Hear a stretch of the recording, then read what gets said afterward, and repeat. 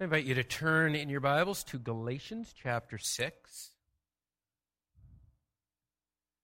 The first of the shorter letters right after the two to Corinth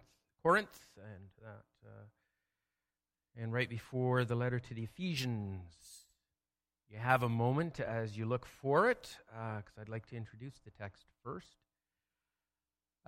You all don't know this, but my family does, and quite a few of my friends, but I have a real love of cycling. I don't say biking because people assume there's a motor, but I prefer a pedal bike, actually. And I have 3 bikes at the moment I'm going to just tell you about. I have a road bike. It's a touring bike. One of my kids and her husband gave me a few years ago, and it is just a joy to ride that thing. It just hardly an effort at all. One of these days I'm going to do that C2C bike thing, but then I'd need 10 weeks off in the summer, so you could send letters to Sunrise. The other bike I've had for a long time. I've had it for probably 20 years, and it doesn't even look like the bike that I first bought because I've worn everything out on it, so I've rebuilt it. Everything but the frame is new, pretty much, and I'll probably hold on to that bike for a long time. It's just kind of my get-around-town bike. And then the newest one I have is this 1948 Roadster. It's a CCM model. It was red. It kind of got beat up a little bit. And my wife found it in a thrift store, and I thought, we bought it. And so it's currently in pieces. I'm rebuilding it, and got to find it. I found the patent, the 1938 patent for the wheel mechanism. It's very exciting. But you have to be a bike enthusiast, so I'll keep moving. I like bikes. I like them a lot. I like riding them. I like fixing them. I like finding unusual bikes. But it wasn't always that way. I didn't learn how to ride a bike until I was at least 8, probably 10 years old. I had a lot of older siblings, and that was the cause of the problem, I'm quite convinced. See, they tried to help me learn how to ride a bike. And we lived on a little bit of a hill, and what they thought would work was hold the back end of the bike and get me to sit on it and then push. And then I'd sail down the hill, not really knowing how to stop. I thought 2 or 3 crash landings later, biking really wasn't a whole lot of fun. And so the truth was, for me, it didn't really matter what others said about riding a bike or how great they thought it was, or how easy it was. Clearly it was not easy. I just needed to take things at my own pace. I needed to try to figure it out. Turns out I learned how to ride a bike on a basketball court at our elementary school. Level ground. Much better. And eventually I overcame my fear, my hesitation, and never looked back, as they say. And that's just an example of something that a guy named Aristotle commented on when it comes to certain things in life. He said that the things in life you need to learn how to do before you do them, you learn by doing them. And I thought, yeah, I had to actually ride, to learn how to ride. I had to do it in order to know how to do it.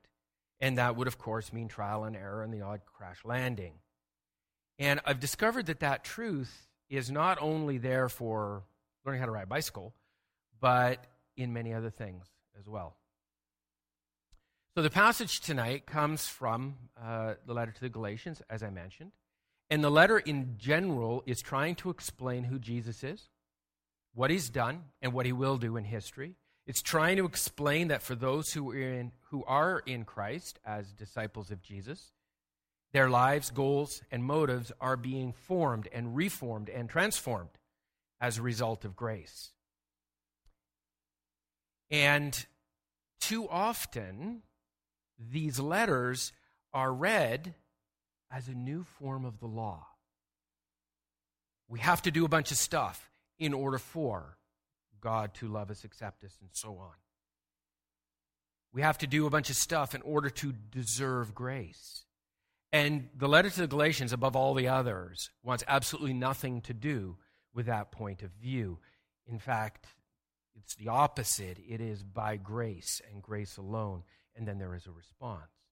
So, let's read together I will read for you Galatians 6, 1 through 10. We're going to focus on verses 9 and 10.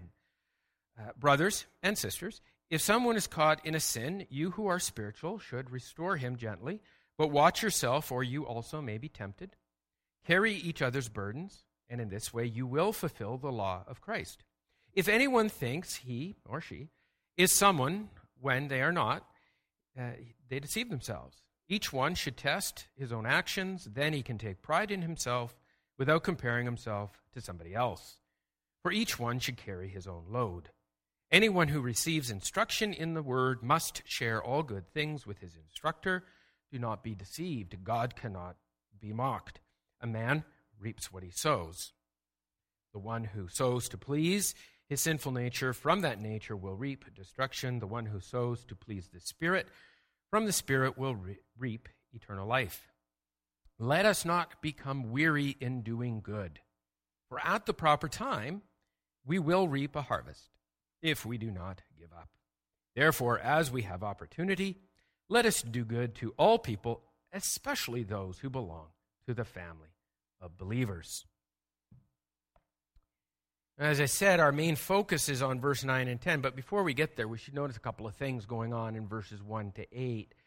And even if you've not read this passage before or heard it, I think it's pretty clear that this passage is describing something pretty radical, pretty different.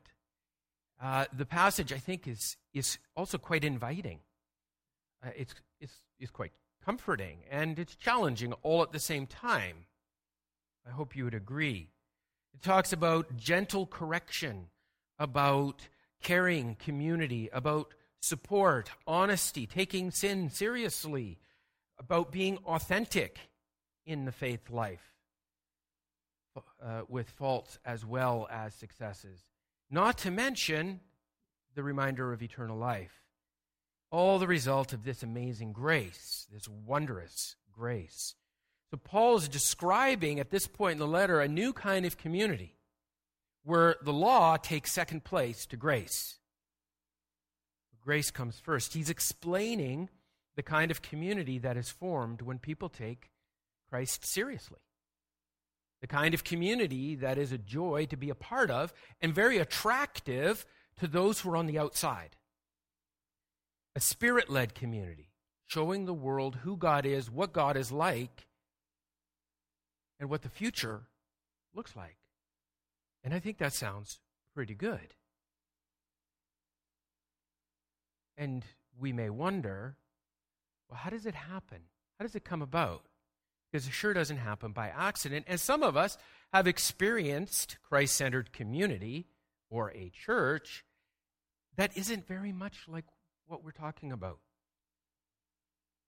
And here's another reality. See, I, as a preacher or anyone else who would read this passage and talk about it, can explain what's in it over and over again, but the words alone are not going to make the difference. Words don't convince anyone that such community exists or that they can be a part of it. The tipping point when it comes to this new community is the Spirit of God, giving a desire, leading, guiding.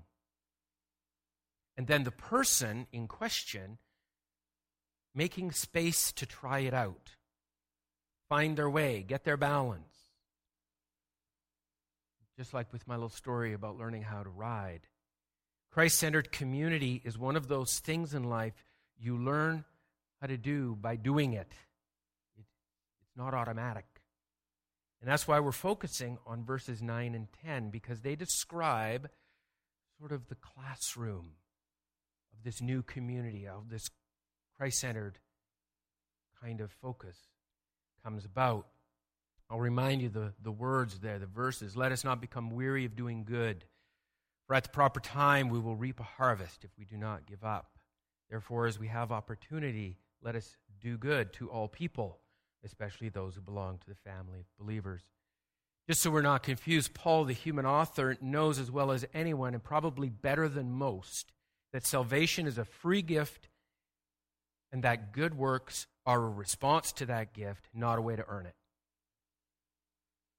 But he has a passion to talk about believers doing good because he sees the big picture, the potential of what grace-filled people can do in Jesus' name, the kind of impact that that makes. So he urges disciples of Jesus to do good. And what that phrase means here and everywhere else in the Bible, including Jesus' teaching, doing good means that whatever anyone does, whatever is done, from business deals to home and family life to settling arguments, all of that is done in a way that honors God and shows God's leading in that person's life. And so very practically, and Paul covers this earlier in Galatians and in other letters, and so the rest of the Bible does as well, it means learning to choose to love over hate.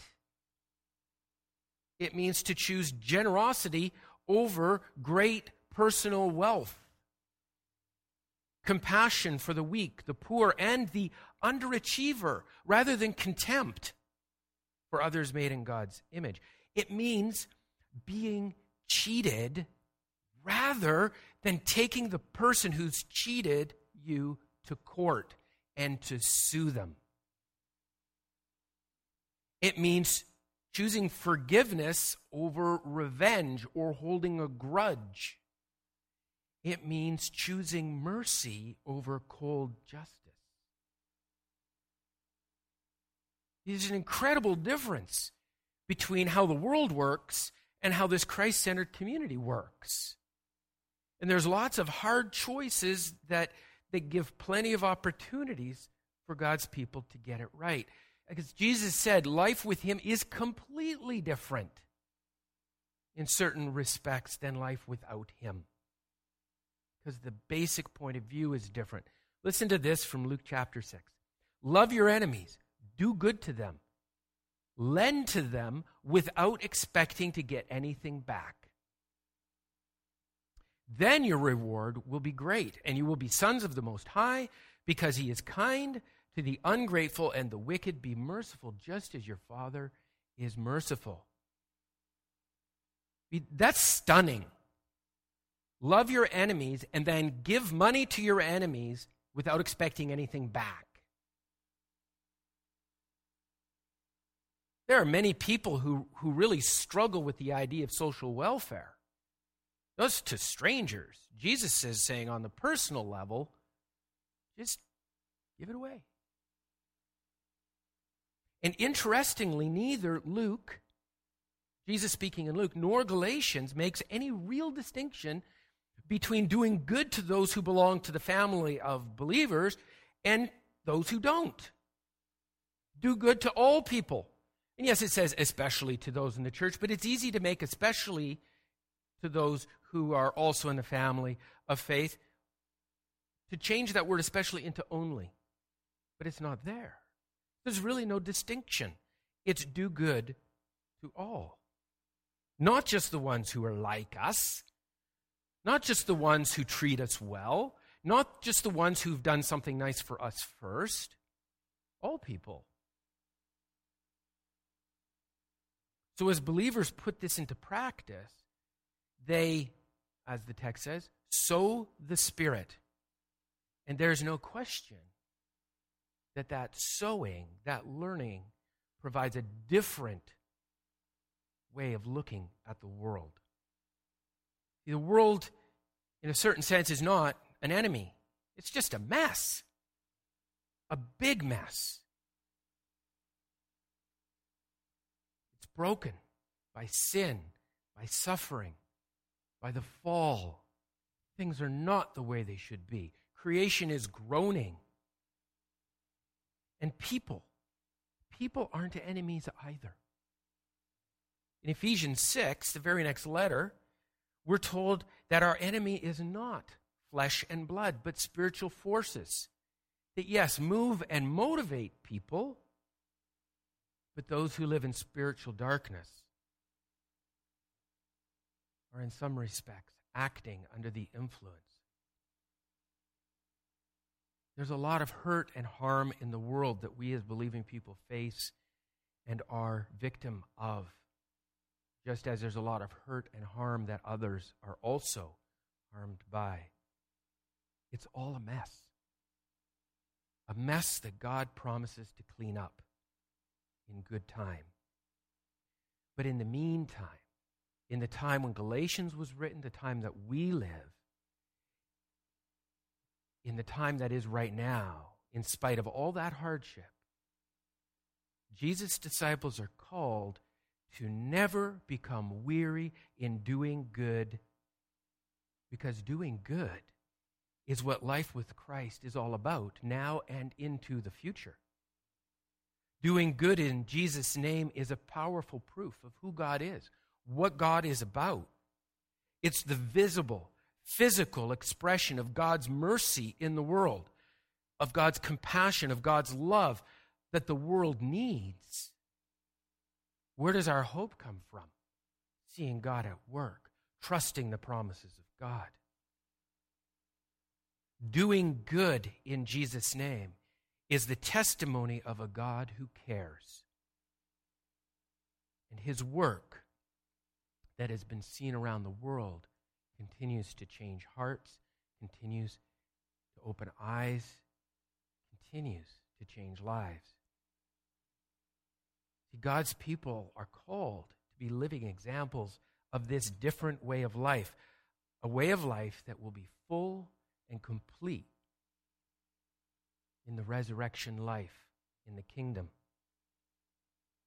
So for those who want that new community now, a living faith, a sense of purpose beyond, the invitation is to do the things now and to do them by grace as you learn to do them for eternity. In Jesus' name, amen.